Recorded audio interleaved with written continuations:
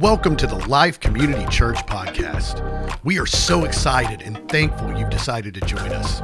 We have a very special message for you today that we pray blesses you.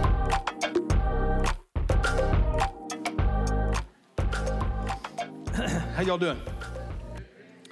Good. So good to see you. I know a lot of you are getting in. You're either got school started, and you're kind of getting back, in the swing of things. And some of you are just not getting, this week. You'll finally get rid of those kids this week. And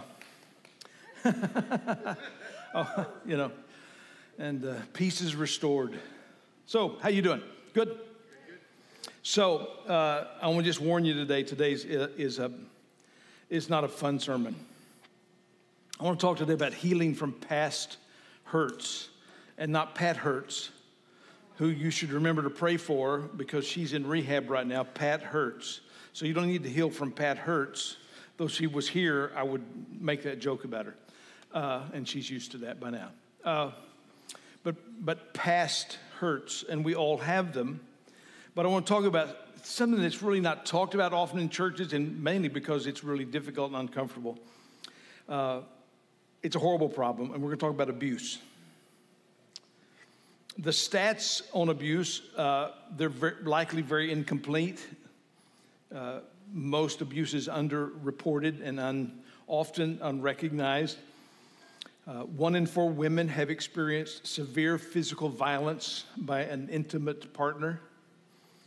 1 in 4 women and 1 out of 6 men are sexually abused in their lifetime. In 8 out of 10 rape cases, the victim knows the attacker. And this is what's interesting. Only 28% of victims report their sexual assault to the police. So first of all, I don't know how you know the percentage of an unreported crime. So basically what it's saying is that a lot of this is not reported.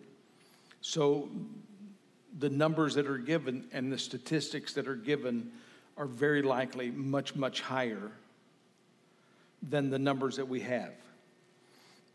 Almost 50% of the adults in the U.S. have experienced psychological aggression. Often with sexual abuse, there's also emotional abuse. 1 in 3 girls and 1 in 5 boys are sexually assaulted by age 18. A report of child abuse is made every 10 seconds. More than 4 children die in the U.S. each day because of child abuse. More than 90% of child sexual abuse victims know their attacker. Approximately 70% of children that die from abuse are under the age of 4.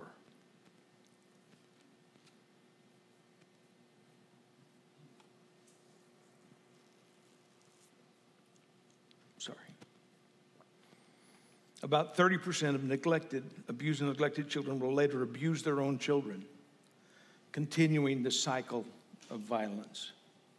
So, doesn't that break your heart? Yes. It breaks my heart. I believe it breaks God's heart.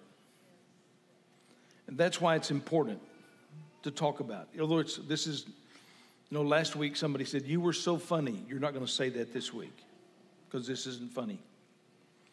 But I want to apologize from the very beginning, not for what I'm going to say, but what I'm going to say is incomplete. It's not enough to really cover the subject. In 30 minutes, there's really no way to cover every angle of this subject. My goal is, if you're an abuser, I want you to stop. That's it. If you're abused, I want you to get help and start you on the journey towards healing. If you haven't already begun that journey, my goal today is not to call you out in any way, but maybe help you on the journey of healing, which I believe healing for many of us is a long journey. Change is often way more difficult than we often imagine. Have you found that to be true about yourself? So today we're going to talk about when past hurts still hurts. And so I want you to pray with me and ask the Lord to help us. Father, we need your Holy Spirit. You know our hearts, you know our minds, you know the ones that are hurting, you know the ones that are the hurters. Lord, I pray that you would help us today. Bring healing by your word and by your power. May this is not the be-all, end-all. This is just a moment, hopefully for beginning, to move those that are hurting towards healing. And we ask today for your help in Jesus' name. Amen. Amen. So we're in this Been There series, and for the most part, the pain you're facing, Jesus has been there. He's faced the same kind of pain that you have faced. He understands. Hebrews 4:15 is the verse we've been using kind of as our springboard for all of these topics. For we do not have a high priest who cannot sympathize with our weaknesses, but one who has been tempted in all things as we are, yet without sin. So anything you face, Jesus understands. So you think, well, what about abuse? Well, in Matthew chapter 27, in 6 verses, we get a glimpse of the horror and the torture and the physical and the emotional and the psychological abuse that Jesus endured on the cross and getting to the cross. In Matthew 27, it's verse 26, it says, then they released Barabbas. They'd already, he tried to release Jesus. They said, no, give us Barabbas. And he released Barabbas to them, but after having Jesus scourged, he handed him over to be crucified. So they scourged Jesus, and we kind of read that, and we just kind of read past it. I mean, it's like, oh, they gave him a whipping, This is the first of 4 times in the narrative from the court to the cross that Jesus was stripped naked 4 times to increase the pain of his suffering and, of course, to humiliate him. So the scourging is that they took Jesus, they stripped him naked, and they would have handcuffed his naked body to a post, and then they would begin to strike him with a flagellum or a flagrum, which was a whip with multi-tails on the end of it. And on the end of those, they put pieces of glass, pieces of bone, pieces of metal, anything that would inflict cutting, tearing, ripping of the muscle. This was so brutal that Romans could not use this on Romans.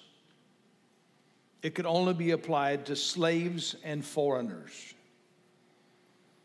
So the Roman guard, would strike the body, often wrapping around. It just wasn't on the back, but often wrapping around and tearing at the stomach also, the stomach muscles, the tissue, the nerves being laid bare. And they would do this repeatedly until the body was a bloody pulp. The Jews had a law that they could only strike 39 blows. But the Romans had no such law. And they would often strike so much that the first soldier who is striking would grow tired, and they would hand it over to someone else, and they would continue striking, so that the victim was just really a bloody pulp by the time they got through, and would often, in extreme pain, often in extreme pain, they would vomit in extreme pain. They would have uncontrollable tremors. They would often pass out and even sometimes die from the loss of blood from the beating because of the proximity of the kidneys and the amount of damage that could be done to the body. So Jesus, in that moment that you read, and they scourged him, and it's hard to not see the depth of the pain and agony that Jesus endured for us, right? It's like, oh yeah, they beat him. Well, they beat him to death. and they laid him bare, and he was in unbelievable pain. And then in Matthew 27, they took him to the cross. Then the soldiers of the governor took Jesus into the praetorium, and they gathered the whole Roman cohort around him. They stripped him. This is the second time. And they put a scarlet robe on him, and after twisting together a crown of thorns, they put it on his head and a reed in his right hand, and they knelt down before him and mocked him, saying, "Hail, King of the Jews." They spat on him. And they took the reed and began to beat him on the head. Now, what's on his head? The crown of thorns. So they're taking this reed rod, and they're hitting Jesus on the top of the head, and they're driving the thorns on the crown of thorns deep. We have on this church property, we have a tree called a honey locust tree, and I've got to wonder if it's the tree they got their thorns from. And the thorns are 3 to 5 inches long. They make a mesquite tree look like a baby. And they will go through a car tire. They're very durable. When we were building the church property, I had to have about 50 flats repaired from thorns. And so this is what they put on Jesus' head, and then beat it into his head and mocked him. And then they took the scarlet robe off of him the third time and put his own garments back on him, and they led him away to be crucified. And we know that the crucifixion was unbelievable, is incredible. The word crucifixion, we get the word excruciating. When we think about excruciating pain, what does that mean? It means from the cross. Excruciating pain means from the cross, and the Romans had just perfected this. This was a pain they inflicted on rebels and slaves that rebelled or slaves that ran away. This was a pain that they inflicted on them, and it was excruciating. They did it a lot of different ways, but the end result was pretty much always the same. Whether they put him on a cross, you've all seen in resurrection plays or stories or about Jesus on the cross is on the ground, and they raise it up and put it in, boom, it goes, into a hole in the ground, or whether the standard was already in place and they raised the cross beam in place with ropes, but it was all basically the same, that they stripped him naked again. Then they drove nails either in his hands or his wrist, so that it would hold the weight of his body. Then they drove more nails in his ankles or his feet. And so in the purpose of this was for them to suffer. The goal was for the person who was on the cross to be humiliated for a long period of time. They wanted this to go on and on for days if possible. That was the cruelty of the Romans that had perfected this. So every breath was labored, because as they hung on the cross, they were not able to breathe. They would lose their ability to breathe. So the only way they could take a breath is that they would have to push up on the nails that were in their feet, push against the nails on their feet to raise themselves up so they could take a breath and then settle back down. So just ongoing agony until they slowly suffocated to death. And that's just the physical side. Jesus, different than everyone else who died on a cross, he took our sins, he died our death. He took our rejection. He took our rejection. He took our judgment. On the cross, he took and said, "Oh, my God, why have you forsaken me?" He took that emotional physical abuse for us. That's the way Jesus died. So for those of you that have suffered severe physical, emotional abuse, Jesus has been there. And sadly, we don't talk about it. If that's happened to you, and I had someone come to me after the first service and said, if someone needs, after the second service, needs to talk to somebody, I'll be glad to talk with them, because I know, they said to me, I know how hard it is to say those words and talk about it, to lay it out. And often we don't talk about it. We don't talk about it often for good reason, because often people don't believe us. People often don't, or discount and don't believe the abuse was real. They minimize the abuse. Like, well, that was 30 years ago. What difference does that make now? Or that was 10 years ago, or that was 5 years ago. Or, in other words, they minimize it, or like it's not a big deal. Or they may silence you about it. You may tell someone this abuse happened. Don't say anything about that. Oh, man, horrible things will happen if you say that. That's going to cause your uncle to go to jail. That's going to cause, that's going to cause problems. Just keep your mouth shut. Often the victim is blamed. I mean, even in modern day rape cases, the person that gets raped is going to be attacked by the defense that they were asking for it. They dressed too provocatively. So, it's a problem. So what is abuse? This is not an exhaustive list by any means. Physical abuse, hitting, pushing, choking, kicking, biting. Sexual abuse, any unwanted sexual behavior imposed without consent.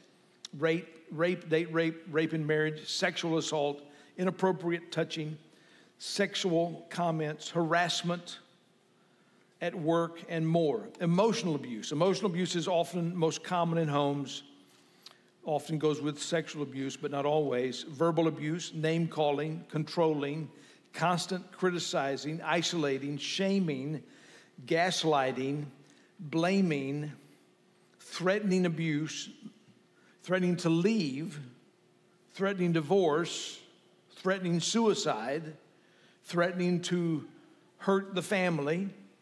There's also spiritual abuse.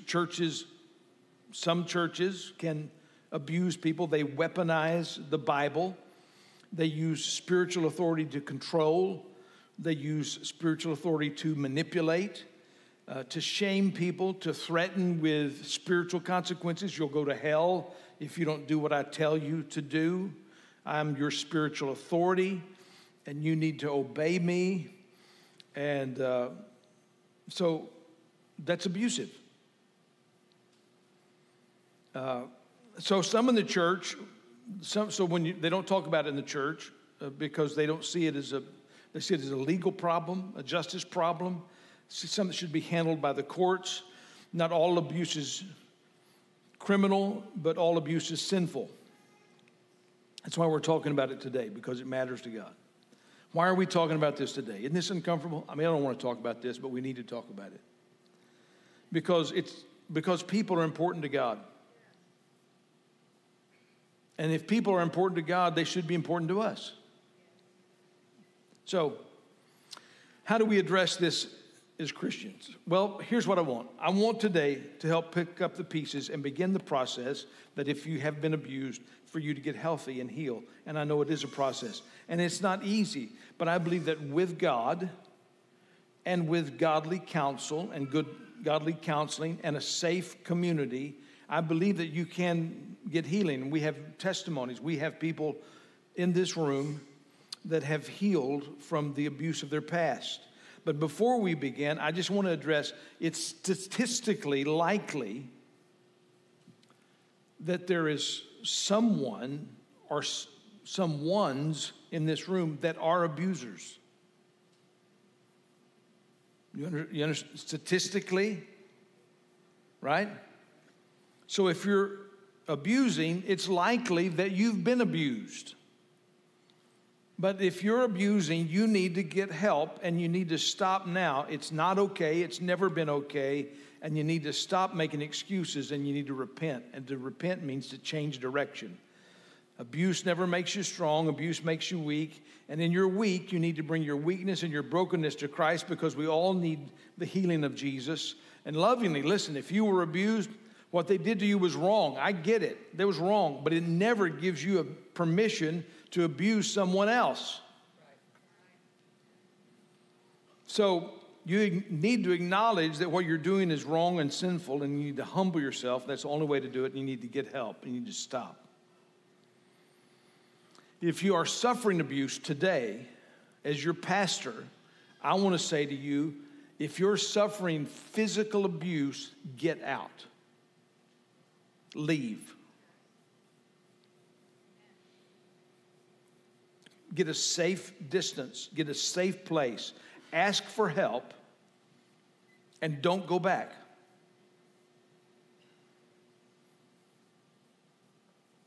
Because that's when often the worst abuse and death takes place. So once you're in a safe place, we want to help you. If you need to get in a safe place, we want to help you get in a safe place. That once you get in a safe place and time passes and you stabilize as a person, you deal with abuse, and some of you have been dealing with abuse for a long time, and you're ready to heal, and you want to get healthy. I want to talk to you about something that's not easy to deal with, but you need to hear it. You can't heal and hate at the same time. If you want to get well, and you want to heal, then you can't hate. So how do we heal? Well, Jesus is our example. We're looking to Jesus, the author and finisher of our faith. Jesus is our example. Jesus prayed for those who were abusing him. It's not easy to pray when you're angry. But when you stay angry, you stay a victim. You get that? You allow them to keep hurting you. Even after the abuse is stopped, your anger is, they're still controlling you by what they've done in the past. So praying is important. And, I'm not talking about praying, God kill them. Well, I've been praying for them for a long time. I've been praying for them to get hemorrhoids.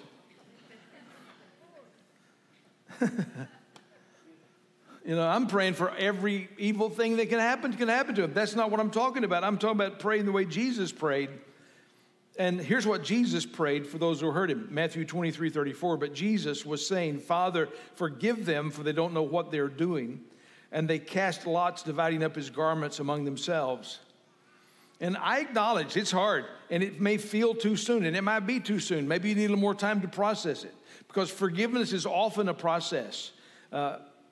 It's a work that God does within us. God wants us to forgive, but what does it mean to forgive? Well, here's a couple of things. Forgiveness isn't letting your offender off the hook.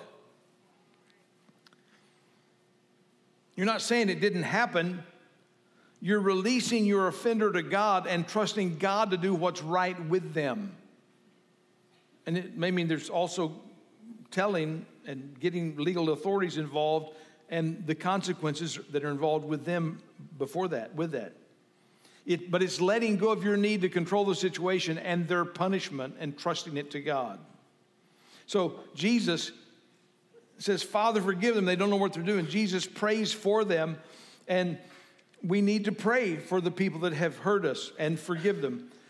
Your prayers for others don't always change the other person, but prayer changes us. I found changes. Have you found that change is more difficult than you wish it were? It's a process. It's a long time. But it doesn't change them, but prayer will change you. Ephesians 4:32. Paul said to the Ephesians, be kind to one another, tenderhearted, forgiving each other just as God in Christ also has forgiven you. He says, I want you to forgive others the way Christ has forgiven you. That's really hard to do. right? It's hard. It's hard to forgive people that have hurt you and wronged you. It's hard to forgive them the way you have been forgiven. So what does this mean? Does this mean that things go back to normal? No, hopefully not. The goal is for something different, something better. But forgiveness is for you. That's what sometimes we miss. Often, you've heard that saying, not forgiving someone is like drinking poison and expecting them to die. It doesn't work that way. You're actually forgiving them selfishly. Forgiveness is good and healthy for you. So you're doing it for your own benefit. Forgiveness frees you from the hatred and the anger and the bitterness and the pain. But it may not free you from the need for boundaries, because trust is earned. We're forgiving people because of how and what Jesus has done for us. But we don't trust them until they prove they're worthy of trust, and they may never be. The Bible says a city without walls is vulnerable. So you need walls, you need boundaries. In some cases, you will say, I forgive you, but you can't talk to me like that. Dad, Mom, I love you. I want to talk to you and tell you how things are going. But the minute you start talking to me like that, I'm going to hang up the phone. I love you, but you can't say that to me anymore. You can't do that to me anymore. So you have to put some walls up. So there's a lot more to talk about forgiveness. And I've preached 2 sermons about forgiveness. And so we're going to post, I told them that it was episode 71, but that doesn't show up on your phone, so you can't find it that way. So it is May the 18th, 2020. There's a sermon on forgiveness that goes into greater detail about how Jesus forgives and how we forgive. There's another episode. They're going to post that information, a link to those 2. There will be a link to those 2 sermons on, where will it be? Instagram and Facebook. Be a link to those sermons about greater forgiveness. So we need to forgive, even though it's so hard to do. Jesus forgave those that were abusing him. Then he died and rose again. After the resurrection, Jesus still had scars. I have some scars through what I've been through in life. Have you got some scars? I didn't know this when I went into ministry, but sheep bite. And, those are minor in comparison to some of the scars and some of the things that you have endured. But we all have scars. If you live very long, you've got some hurts and some rejection, some wounds. Maybe you were sexually abused or physically abused or emotionally abused. But healing is possible. But the fact that you still have scars is part of the story of redemption. It's evidence of God's healing. I love this, that when Jesus rose from the dead, he appeared to the disciples and with Thomas in the room. And Thomas is the one who says, I won't believe it's him until I put my hand in his side and in his hands. So Jesus shows up and says, here I am, Thomas. You can put your hand in my side. The wound is there. Really, when you think about it, it's the only wounds in heaven. The only wounds in heaven will be the scars that Jesus bears for our salvation. But you have wounds, you have scars. But there's a power that Jesus defeated death. He overcame death. He was victorious over death. And They're the story of our redemption. I love the story. I love the song Amazing Grace. Any of you like the song Amazing Grace? It's several hundred years old. And the man who wrote Amazing Grace, John Newton, it's a tremendous story of redemption in his life. I mean, he was a slave trader. He started out as a young boy on a ship. He was later captured and was a slave himself. Once he escaped, he became the captain of his own ship, and he was a slave trader.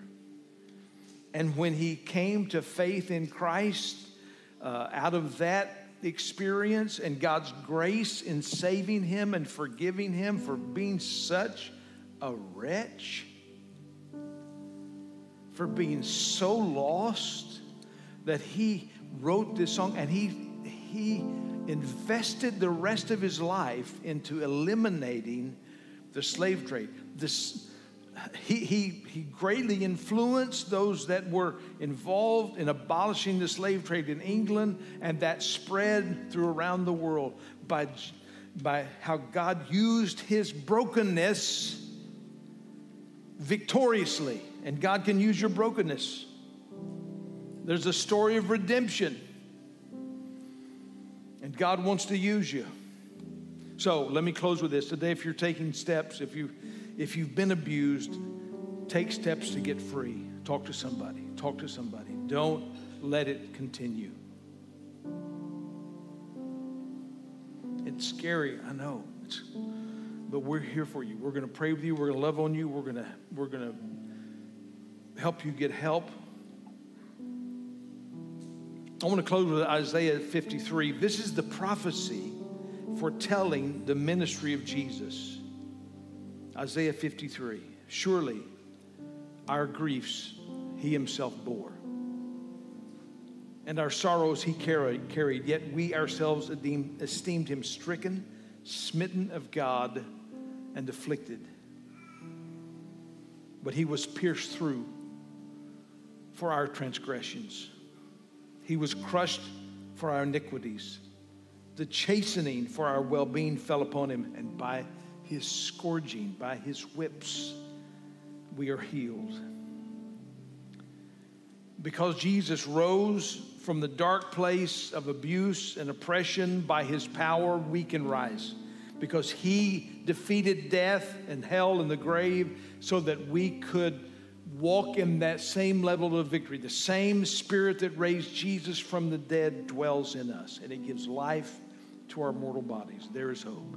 God can bring you healing. You believe that? Yes. Amen. Let's stand. Let's sing this song again, because he's our hope and peace. This has been the Life Community Church podcast. Thank you for listening.